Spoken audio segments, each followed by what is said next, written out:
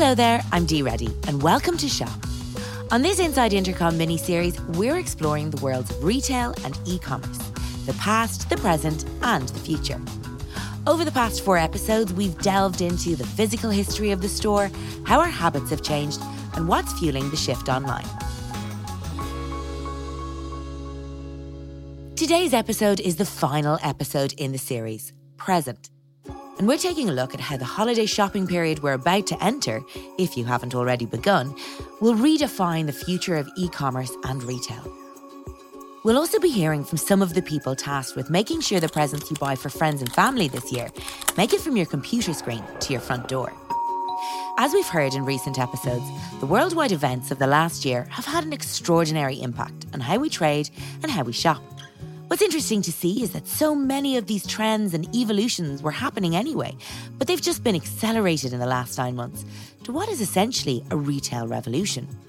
And while it all feels very revolutionary with the speed that it's happening, a core theme we've heard from guests across the series is that these technologies are actually bringing us back to a more traditional way of shopping, where customer experience, personalisation, and even localisation are at the forefront. Could this revolution, in fact, be a renaissance? One person who's observed the changes of the last few decades with interest is Sandy Stein. Sandy is a true retail expert. Having started his career as a retail designer, he's since authored a book on the topic called Retail Schmeetail: 100 Years, 2 Immigrants, 3 Generations, 400 Projects. And he also finds time to contribute to Forbes. To kick us off for this episode, we wanted to step back a bit with him and examine some of the broader themes we've heard about so far. I grew up in a retail family in the Midwest, Milwaukee, Wisconsin, and that was occurring during the mid-century, the 50s and 60s. And the store, my family was in retailing. In fact, I'm a third-generation entrepreneur involved in retail. But my family was in retailing all of my life, and my father and his identical twin brother were at the head of what started out as, I refer to it as accidental retailing. It was a store downtown Milwaukee that looked more like a garage sale than actual retail. It was anything but a brand. It was, they bought what they bought, they sold what they sold, and it was a curiosity in Milwaukee for a lot of the folks that would come and peruse whatever new they got in, and it ran the gamut of everything from toys and the first transistor radios to fake vomit and clocks that ran backwards. And I'm not kidding about those last two. But the twins, the Stein brothers, evolved from accidental retailers to brand builders. And this all happened in a formative period for me in my teens as they lost their first lease, tried to figure out what they were going to do with their lives, and became inspired and started what became one of the defining brands in the upper Midwest and one of the first discount health and beauty aid concepts in the country. What was interesting for me and what kind of got me booted into a career of retail design is I found myself actually laying out their first stores in this new retail endeavor on a drafting table in my bedroom while I was still in high school. Now, mind you, none of us really knew what we were doing, but we were all doing it together. And so that formative experience for me really became sort of my purpose in life. And it was empowering for a teenager to actually be making contributions to what ultimately became a very successful retailing endeavor for the entire family. And I guess, you make the point in the book that retail is very much in your blood, and it's clearly been a constant throughout your life. So what are the evolutions and changes that you've observed happening within retail in that lifetime?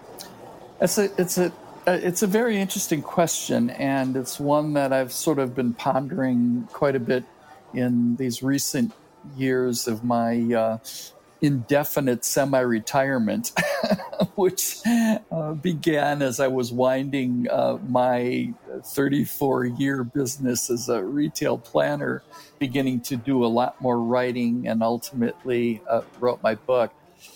In a lot of ways, I see us coming back to retailing as it was about 100 years ago. We're coming back on something that I refer to and have written about called clienteling. This phenomenon where, as it occurred in the early 1900s with the department stores, you would go in and the folks at the store really knew you and they knew what you wanted. They had built in a relationship around your being a consumer, a frequent visitor at their store. And there was a bond between you and that person behind the counter.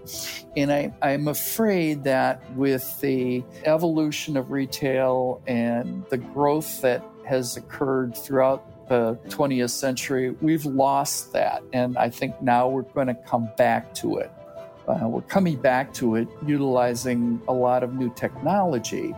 But I think that the survivors of retailing across most of the retail sectors are going to win because they have found a way to reinvigorate that bond between the consumer and the retailer or the brand itself in understanding who that customer is, understanding their specific needs, tastes, and objectives in life, and are able to create a highly personalized experience for that consumer.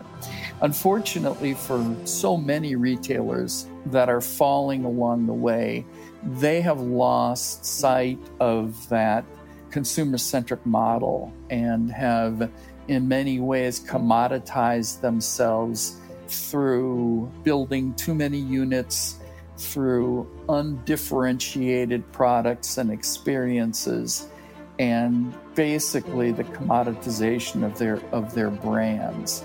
And that's unfortunate, but it has become part and parcel of the winners and losers as we're seeing the most significant shakeout in retailing in perhaps 100 years. I think one of the things that we're all recognizing is that retail over the last 100 years has been more evolutionary than revolutionary. And the compression of change, both culturally and economically, over the course of the last decade, and in particular, the phenomenal growth of e-commerce, this has brought about a reckoning for the retailers that couldn't evolve fast enough and couldn't understand the nature of change and weren't willing to invest in what was necessary to accommodate what has become a revolutionary change in retail, as opposed to the previous generation or the previous 100 years of evolutionary change. You know, in your book, you go right back to that early 20th century period and you describe the technological innovations and the social changes. So you've got street lighting, you've got transport, you've got, cars slowly coming in. And then there's the social changes with high immigration to America, this melting pot culture that really drove that first sort of golden age of retail, for want of a better word. I suppose you could also describe that as the last revolutionary period. Do you think in 2020, we really are on the cusp of another revolution, because the last 2 decades have seen remarkable tech developments, and the last year alone, profound sociological change in terms of how we shop. I think that there's been a commonality. COVID has been a phenomenon none of us could have possibly imagined even a year ago. And the onset of this profoundly disrupting element to all of our lives has forced a reckoning of sorts, or a clarification of the importance of trust between the consumer and the retailer. And the retailers that have survived, and those that will probably proliferate and win in the long run, are doing so through transparency, through creating a customer relationship that is built on trust. Trust, I think, is replacing convenience, value, price, or just about anything else in the retail metric that matters most. So these companies that have really gone out of their way to create a sense of comfort, of cleanliness, of really caring deeply about their consumer and giving their consumer the type of customer experience online, offline, and all of these other various combinations of buy online, pick up in store, buy online, pick up at curb, home delivery, all of these things came out of a willingness, and in a lot of cases, the kinds of investments that many of these successors have made over the past 10 years.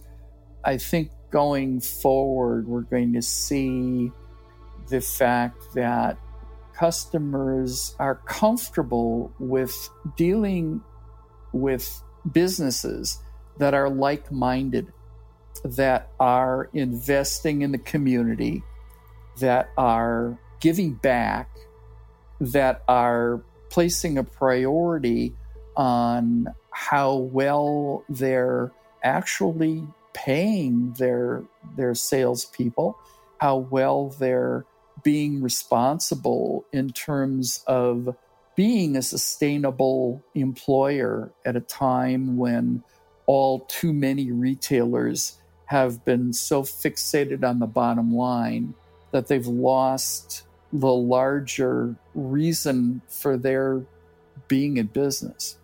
And I think a lot of that might be largely driven by the influence of the mobile phone. Do you think there's something to be said for the argument that the influence of the cell phone, or the mobile phone as we call it, will be as profound as the influence that the car once had on retail? Absolutely. And I think that there's an interesting kind of side note to that. I'm a real car guy, and growing up as a teen, I remember having a calendar in my bedroom once I turned 15. And in the United States, or at least in the part of the country I was living in, your 16th birthday was when you were able to get a license. And for 365 days, as I went from being a 15-year-old to a 16-year-old, I was crossing off the days on my calendar because that's how important getting that driver's license was to me. And today, that telephone, that iPhone, has surpassed that importance in the life of young people and profoundly has changed, even how young people think of cars. Many of them don't even get driver's licenses anymore because this iPhone has replaced that car in terms of the element of importance and the center of their lives, as it has to do with social media, as it has to do with their very definition of who they are. And as a lot of people have referenced or related, their own personal brands. So absolutely, the phone has become a transformational thing on every level. And I think that as we begin to see this connectivity between online and offline, the terms being used omni-channel, or I like to use the term unified commerce, that phone and the influence that social influencers are having, and now micro influencers, where young people themselves are becoming the creators, the salespeople for their followers, that has tipped marketing on its ear, because no longer are they advertising companies or the marketers in charge. It's really come down to the social media influencers that are driving sales and behavior. I think we're going to begin to see more of that social selling taking place even in the store.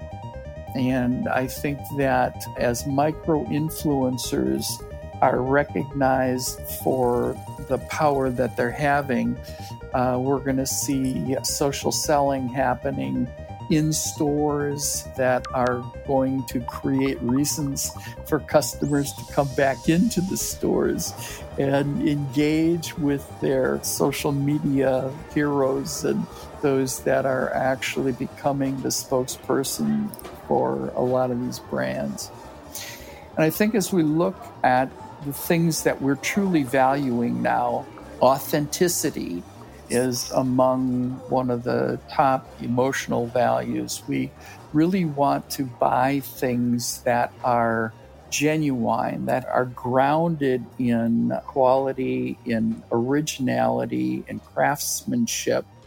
I think that we're coming into a new time of originality, of things that are being shared that have roots in craftsmanship, in things that are handmade, that have a history or origin or originality that is more important than ever before. And I think we're seeing that happen and will continue to see. I think scarcity has become, as we see people line up for the drops of certain athletic shoes, and the fact that they know that there are only going to be X hundred and they want to be among them. I think that whole notion of limiting offerings and edited offerings are part and parcel of the new economy and the new markets, that we drowned ourselves in ubiquitous quantities of everything, and that's why so many of the retailers have failed. And we're now going to go back to smaller offerings of more special products and specialized niches that are going to be developing across a whole broad area of product and services. And small is the new big, and that's something that is going to be a refreshing change, where it really will make a difference from one area of town to another, one town to another, that retail will become more of the specialty and more of the localized offering that it was maybe a half century ago, when we're kind of coming back to the future and a reinvention of specialty retailing around the values that are now really important to people. So localized marketplace is going to be very important, and is going to be what developers are going to have to work on being co-creators of. Well, in Back to the Future, the movie, when he first set out in his original time travel, he did it from the parking lot of a shopping mall. Great Scott! So that's very apt. That's funny. I hadn't thought about that, but you're absolutely right. But no, what you're saying there is actually so encouraging, I think, and it's so lovely to think that the future of retail is perhaps niche. And the wonderful thing that e-commerce offers these niche or specialist shops is that they're no longer hindered or limited to just their local community. That, they can offer something really special and really exciting to their catchment area. But online, their catchment area is the world. Absolutely. And what you just said is going to force a whole new metric about the relationship between online and offline. The number of stores in a given marketplace, and by stores, I mean no longer spaces that are storing product, but spaces that are creating experiences around the product. The ratio of the number of those in a given market are now going to be different because of online. You will not need 20 of these stores in a marketplace when maybe 2 or 3 becoming the places of celebrating that brand, of having events around the product, but not being the locale to pick up the product and take it home, because the internet does that more effectively. Delivery services have now become such an integral part of that retail ecosystem in a way that's much closer to the consumer, I think, than it would have ever been before. And as we enter this most intense period of online shopping that many companies will have ever seen, who do you think are the really successful innovators in that space? And what do they need to do to thrive and survive? That's an interesting question, and it's a big question. And I think that the companies that have been investing, that have recognized they have to be where the customer is, offer what the customer wants, and deliver it through any of the channels, are the ones that are truly the winners. And that has required significant investment. And it has forced companies in the United States like Target to buy these third-party delivery entities and integrate them into their brand. Because at every level at every touch point along the brand, you have to execute at a high level to fulfill the purchase, to control the fulfillment of the purchase across all of the online and offline touch points.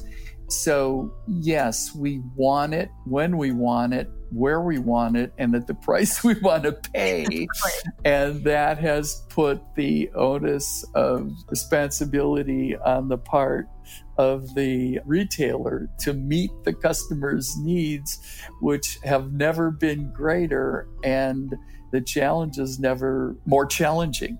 But yeah, fulfillment is integrated as choice and price in the survival of any given brand.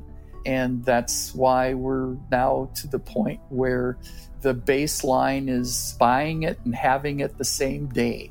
And that would have been unimaginable even a couple of years ago.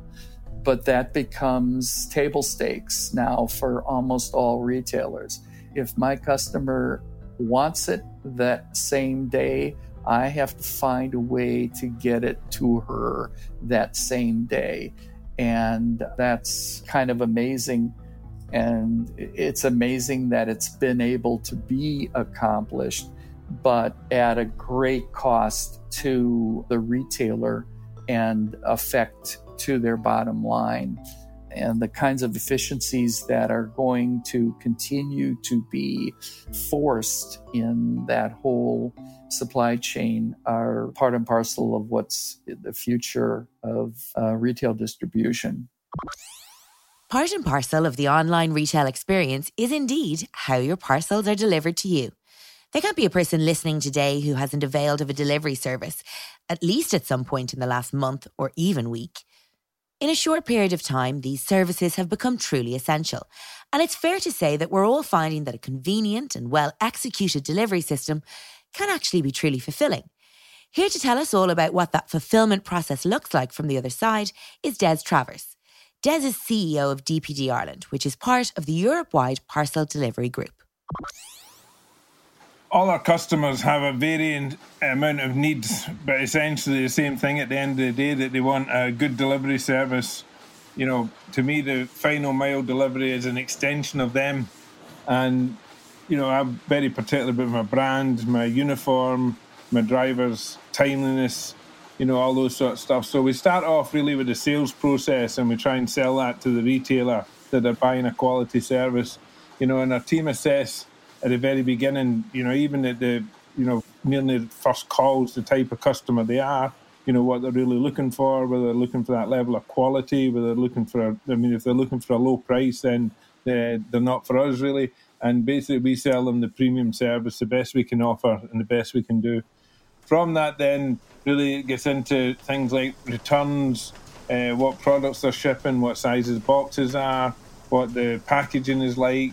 And we basically go through all that process with them to make sure. And we have taken, I'll give you an example, we have O'Brien's Wines, and we've taken their box into the hub and we've run it round the hub and round the trailers and basically nearly abused it to make sure that it can go through the system properly. So things like that, we'll go an extra length to make sure that their product can go through our network and through our system. Our system is a conveyor system. We're the only people with an automated conveyor.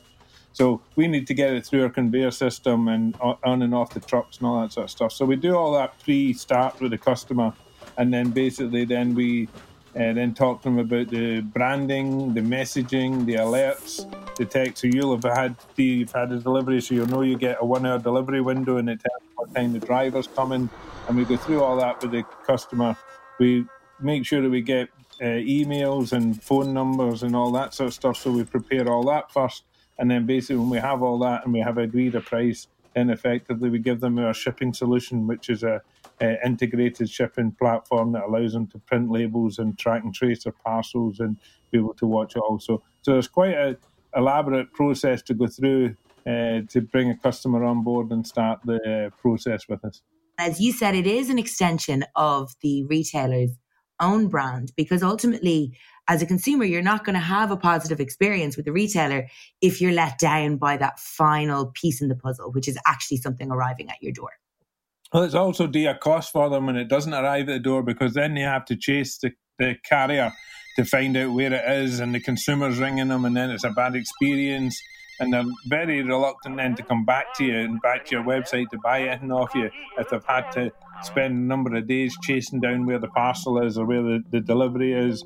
They have your money, but they don't have their parcel. They're not happy about it. So that element of cost sometimes is ignored by the retailers when they start looking at it. But really, when you start getting into that, you fairly chalk up some fairly hefty charges on phones and people chasing parcels very quickly if it's not good. You know, I dare say a lot of your listeners, they're interested in how many people come back to them repeat and why they come back to and repeat, and they always believe that it's down to the fact that their website's great or that their offer's great or the price is great. But a lot of the time they come back to them because they're reliable. Looking kind of more broadly at the e-commerce kind of industry, what sort of changes have you noticed over the last 10 years or so as people have been more accustomed to online shopping? Well, look, the one of the real thing, if you go back 10 years, 10 years is a long time, but if you go back 10 years, then there's a big huge shift in the delivery profile. So very early on in our business, we would have been a B2B carrier. So therefore, we would be collecting from a business and we would deliver to another business. And, we were probably 95% of all our traffic was B2B. If you take outside of COVID, we were probably 50-50 pre-COVID on B2B and B2C. And since COVID, we're probably about 80% B2C now. So effectively, the shift has been that people are getting parcels delivered to their home rather than parcels. And, this is not just a convenience thing or anything else. This is a online purchase. So they're not actually going to the shop to buy it. and they're not expecting to go to the shop to collect it. They're expecting it to get delivered to their door. And the expectation of consumers now is that they want to self-serve, and they want a seamless experience, and they want to treat their driver as friendly, and basically they want it landed in their door as quick as they can. That makes sense. And within that time period then, Des, when you take all the technological advances of the last 20 or 10 years, as you say, it is a long time, but like these have brought about a dramatic shift in how we shop. But, I'm curious to know what sort of new technologies in that time frame that you've embraced that's facilitating this. Well, look, there's a number of things we did. The first thing, if you go onto any of our websites or our chat or our bot, all those things are relatively new, and people can go on and look and see them. And they're now, a bot is now standard, which 3 years ago a bot wasn't even heard of in terms of technology and delivering. And for us, at the moment anyway, the bot actually answers about 28% of all the inquiries that come into DPD. So it's a very cost-effective way for us to answer a question, and it's a very quick way for a consumer to get an answer. And again, it's really about speed and delivering the quality information to the consumer when they want it. And really for the shipper, actually, what that is that they want us to answer the question to the consumer so that they don't have to answer it themselves, and they just want seamless end delivery. So a lot of that technology that we brought in, we were first to probably, and still the only company to give a 1 hour delivery window, the facilities to be able to make it easy for the consumer and the shipper to get information from us and to deliver the fabulous service, which is, we monitor our service every single day. We deliver a 99% plus service level. Every single depot, every single driver, every single delivery is monitored and checked against a BI system that tells us exactly how we did yesterday, and which depots were great and which depots weren't great. And we're not always great, but we do set such a high standard that when we consider ourselves failures, we're still probably in the middle of the pack for everybody else. But the reality is that that's what the consumer wants. When we look at this fulfillment infrastructure, it's easy to think that it's been driven entirely by new private companies and entrepreneurs. But a national infrastructure like we're talking about can't really thrive without the input of perhaps national or public bodies. In Ireland, at least, our postal service is embracing this momentum, moving with the times just as they move our goods from shop to home. We caught up with Aoibhinn Evaston from An Post, the state-owned provider of postal services in the Republic of Ireland. An Post is the Irish postal service. We've been through a massive transformation for the past number of years, moving largely from a letters company delivering parcels to a parcels company delivering mail. So we see An Post now is split into two businesses. So we have An Post Retail and we have An Post Commerce. And An Post Commerce manage the delivery of the mails and parcels for the company. So we operate through a network of depots and provide the most extensive delivery network in the country. The Dublin Parcel Hub, or DPH as we call it, is our national distribution centre for parcels. And we have another 3 mails and parcels hubs. These hubs feed into a nationwide network of 111 delivery service units, and they feed into then the local delivery offices from which the parcels and the packets are delivered. So we operate approximately 3,000 vehicles nationwide, which underpin the network and service all collection and delivery requirements. And we employ nearly 9,000 full-time employees. So we're one of the largest employers in Ireland as well. So really, we're one of the biggest players in the market in Ireland. You mentioned there, Aoibhinn, about how your business model had kind of changed over the last few years, where you've gone from becoming a mail company that delivers parcels to a parcel company that delivers mail. I find that really, really interesting. What sort of other changes have you noticed over the last 10 years or so as people have become more accustomed to online shopping? Yeah, well, as you said, there is a decline globally in the letters business. So really, An Post identified a huge opportunity around parcels. And as you say, that massive growth in e-commerce. If you look at Ireland's retail online sales, they were reported at about 2.5 billion in 2019, which was up 17% on the previous year. So Ireland has a much faster growth trajectory than our European and global neighbours. And the big changes and advances that have been made in the 10 years are that retailer strategies are much more focused online. You know, the speed of delivery as well plays a huge role. Customer expectations are much higher than ever before, and they want choice. So people expect their purchases quickly and cheaply. And An Post as an organisation has had to, recognise this and adapt and work very hard to create customer-centric products.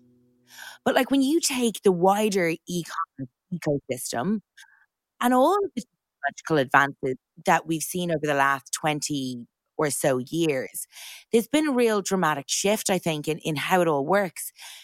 What sort of new technologies have An Post embraced within that time period that have facilitated this? Yeah, and as I said before, it's all about the customer and the customer's needs. And with the customer demanding speed, purchase notifications, and more delivery options, An Post have introduced many more services than we would have had even 3 years ago. So we give customers as much choice as possible. So we've recently gone live with our second automated parcel machine, which is going to allow us to process an extra 250,000 parcels per week.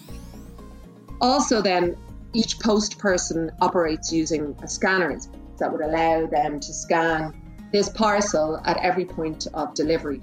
And the customer gets those notifications via text or via email. So we've recently upgraded all of our scanners as well. And as I mentioned before, the click and collect services that we offered. So that's a new advancement that has come over the years when again, customers just need more choice. They need convenience. It's funny, actually, at the moment, we're seeing a lot more successful deliveries because everybody's at home. Home is nearly HQ now for most people. So we're getting deliveries successfully delivered more than ever before. I know a lot of people who have spent mornings or afternoons just wistfully staring out the window, waiting for the postman to arrive with their presents that they've bought themselves online. And there's nothing more exciting now than the sound of the letterbox. I mean, there's nothing else. No, and in a way, it kind of sort of goes back to the old school relationship that people would have had with their postal worker. Well, that's it. And I think particularly in rural Ireland, the post person is, that trusted person. The relationships are really, really strong.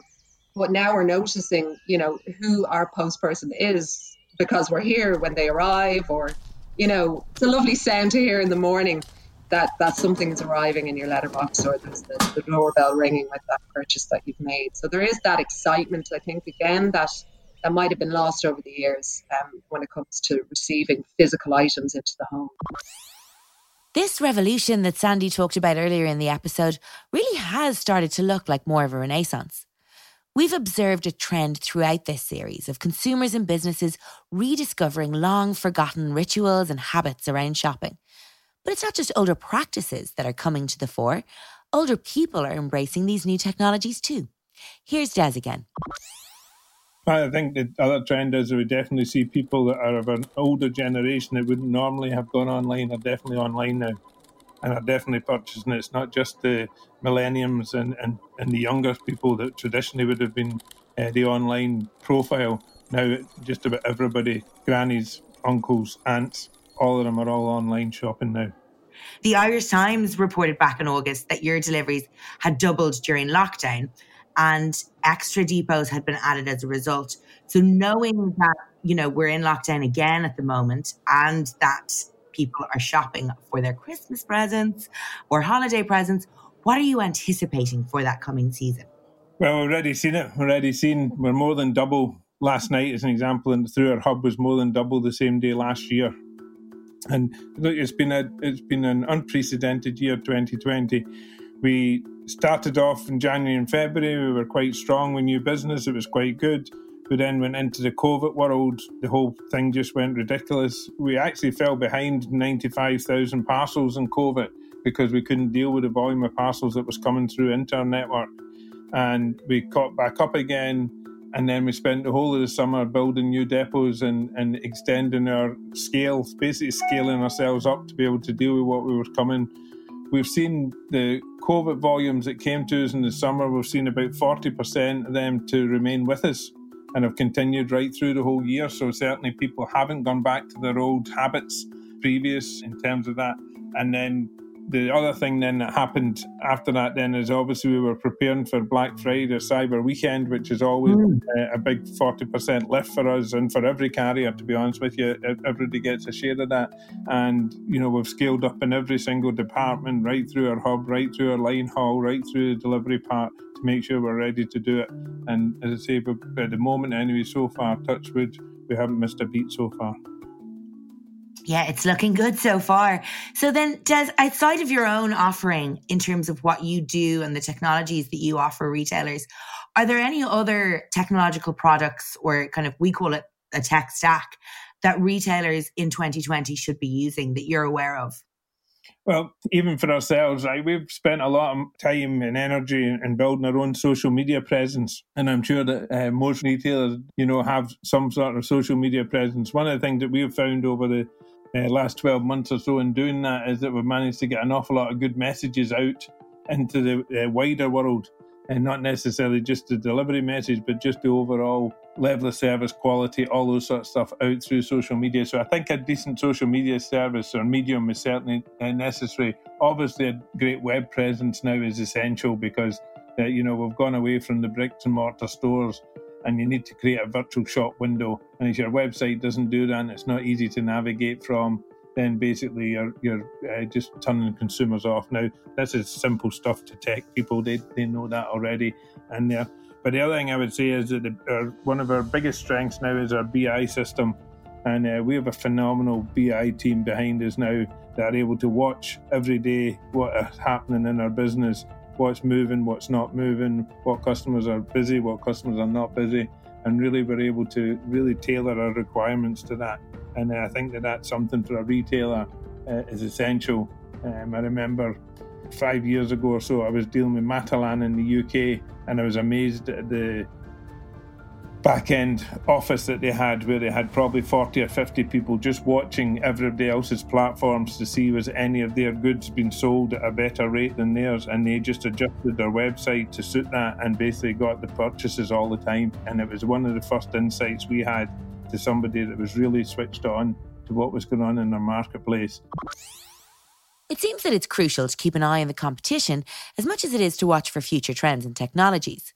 That can seem a tough task when the pace of change is as grueling as it's been this year. The remarkable acceleration that we've seen has been transformative, and as we've said, will likely inform how things look in a few years.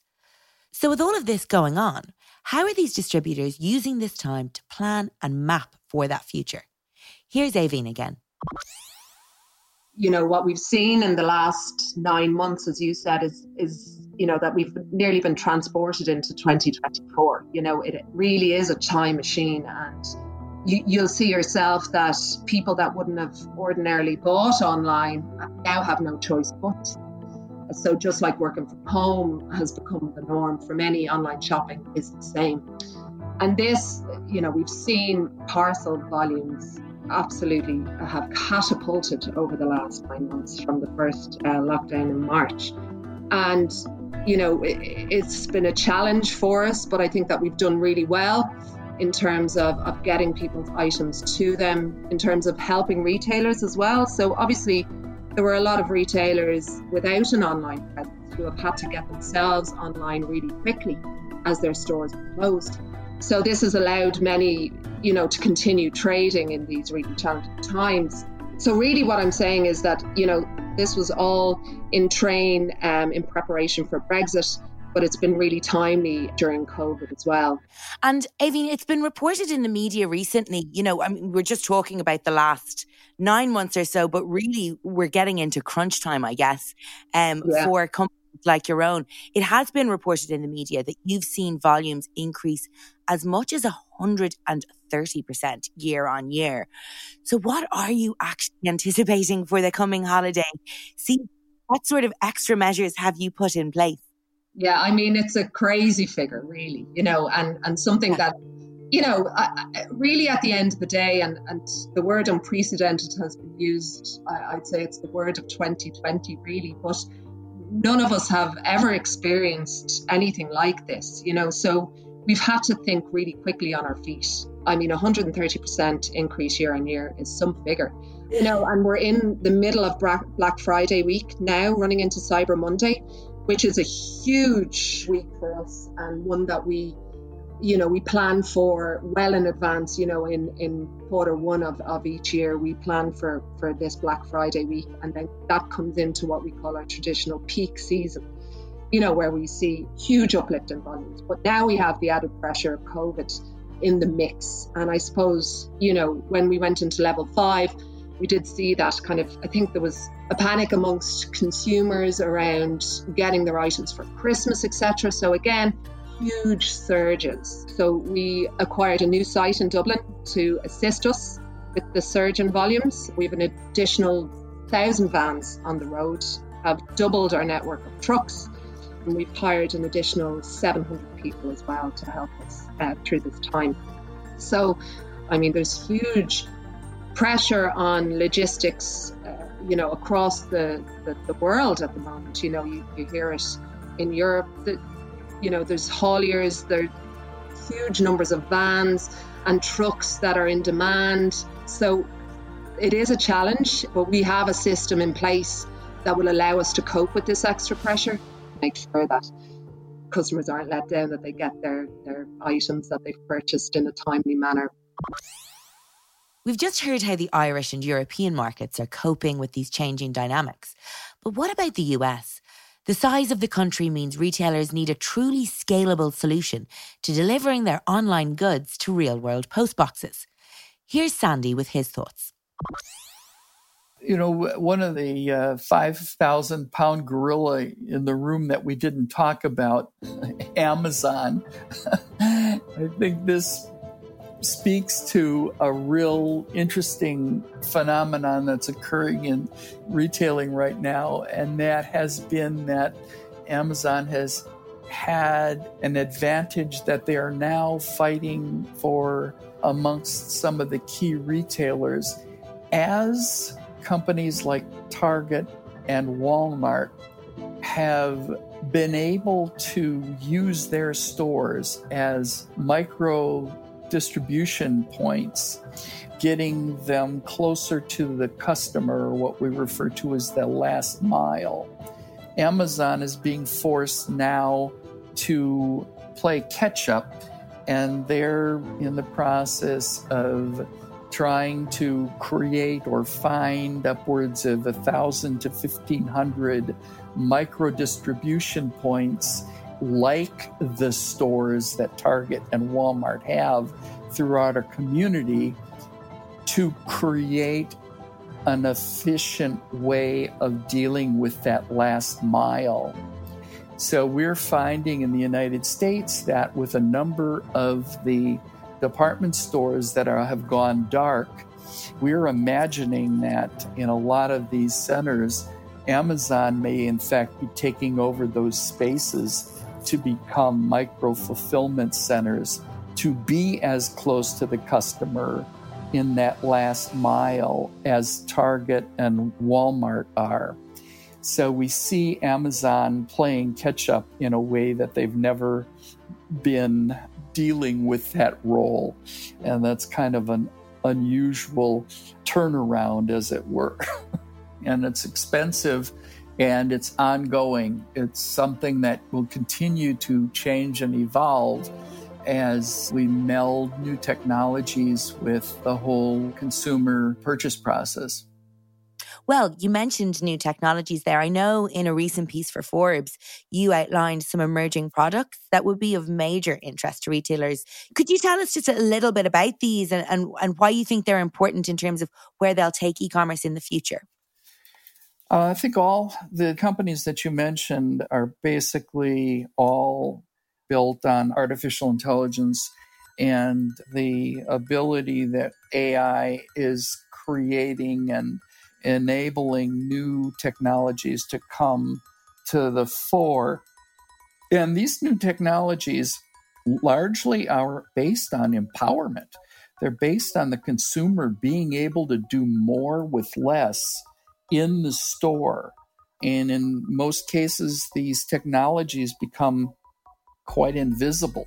One of the more interesting parts of this discussion have to do with the store becoming far more intelligent, shall we say, where an example is at IKEA has created a new experience in the United States in a showroom that doesn't offer any actual product to take home. It's completely about showcasing the product.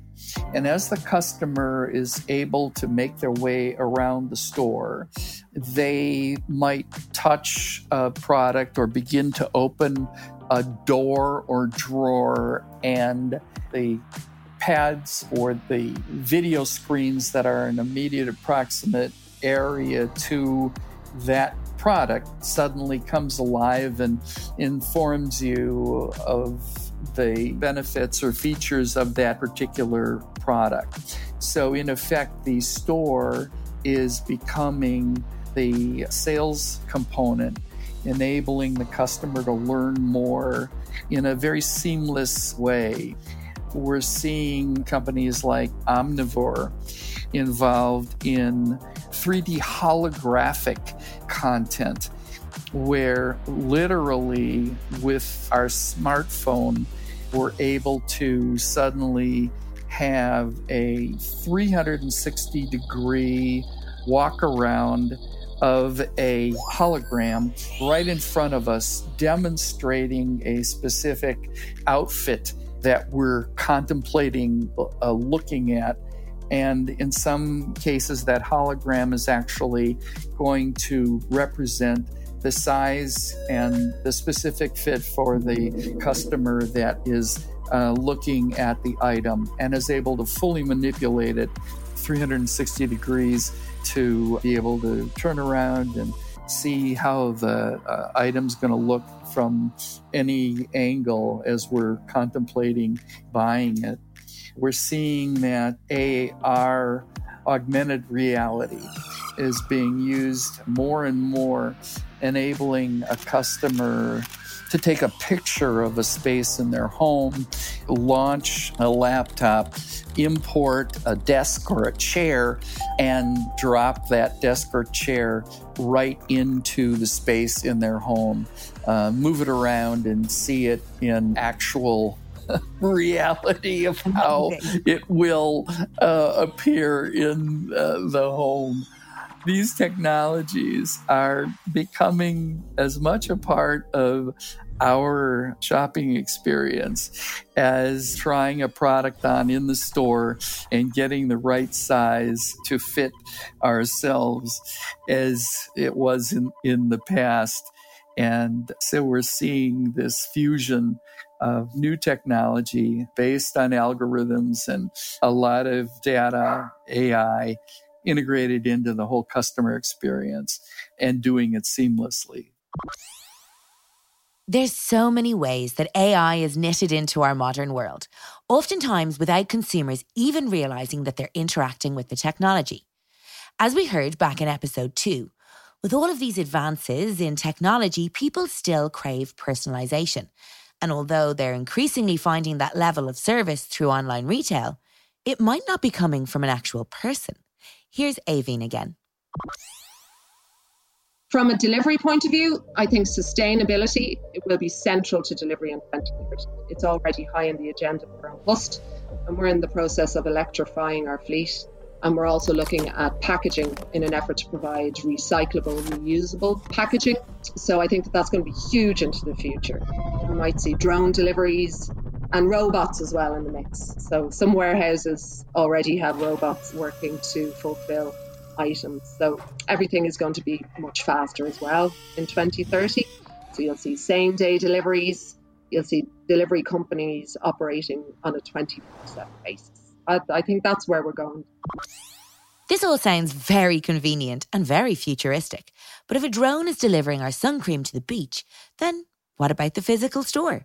Well, as we learned back in episode 1, there's always going to be a place for them. Here's Des. I think it's going to be more of the same. There's still a place for bricks and mortar. There's no doubt about that whatsoever, right? People still like the buying experience and to pick up the goods and feel them and see them. But you have to have everything. You have to have a whole omni-channel. You have to have things like Alexa, things like that are now going to become more and more prevalent. You know, people are going to say, show me a dress in this size for a night out. And if yours not up there and you're not one of the profiles that come up in those queries and those kind, then basically you're going to really struggle to get those sales. I think in the shops, they're going to have to become more plush.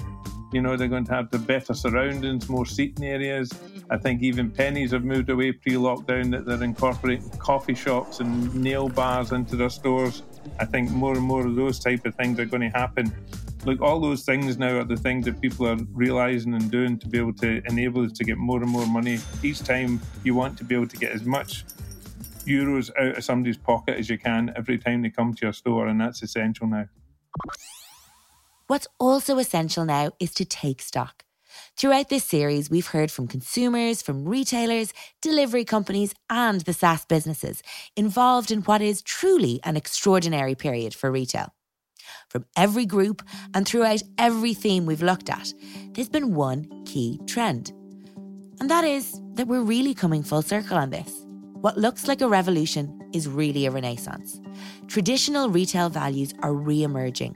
Customer service, trust, personalisation and localisation are what we as humans crave and what technology is able to bring us back to. Here's Sandy with some final words on what this might look like. We're seeing the store evolve to become virtual media as opposed to stocking space. And that kind of kinetic, always changing, higher value experience is going to become the touch point, in the truest sense of the word touch, for the consumer in a way that will still enable marketplace to take place, because the nature of marketplace is so ingrained in our culture, in our humanity. And marketplace, going back thousands of years, certainly many hundreds of years, has been a place for people to gather and been a place for exchange and engagement and consumption.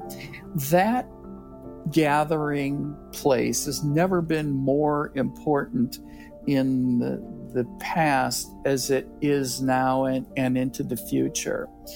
So there will continue to be places for gathering and places for marketplace, but they're going to take on a higher level of community, of engagement, of authenticity, of sustainability than they've ever been before.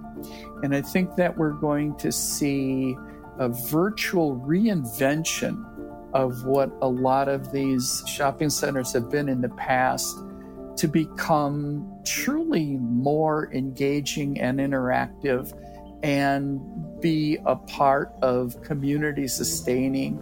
I think you're going to see a lot of these centers that are going to go from parking lots back to parks. I think we're going to see community gardens. You're going to see things like the ability for a particular grocery store to be able to support its produce based on hydroponic vertical gardens. Right now, the technology exists whereby a group of shipping crates that don't take up much more room than a small auto center in a regional mall would be enough to be able to support the needs of 3 or 4 grocery stores within a mere hundreds of feet of that shopping mall, such to the degree that the part of a regional mall could become the means whereby the vegetables are being grown that are being sold in the stores that are just, moments away.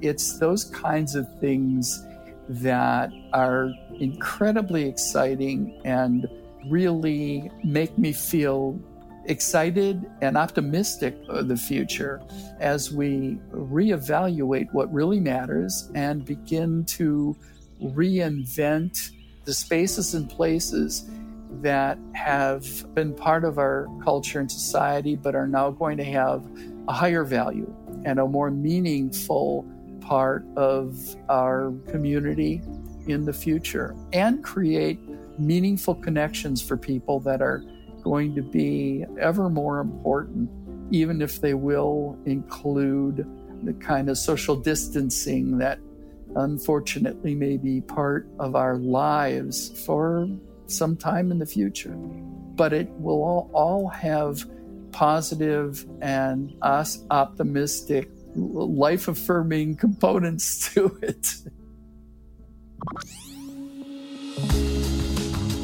Thanks for joining us for episode 4 of S.H.O.P, our 4-part series looking at the retail and e-commerce landscape. The full series is now available to download if you haven't already listened. We'll be back next week with another episode of Inside Intercom. We hope you'll join us.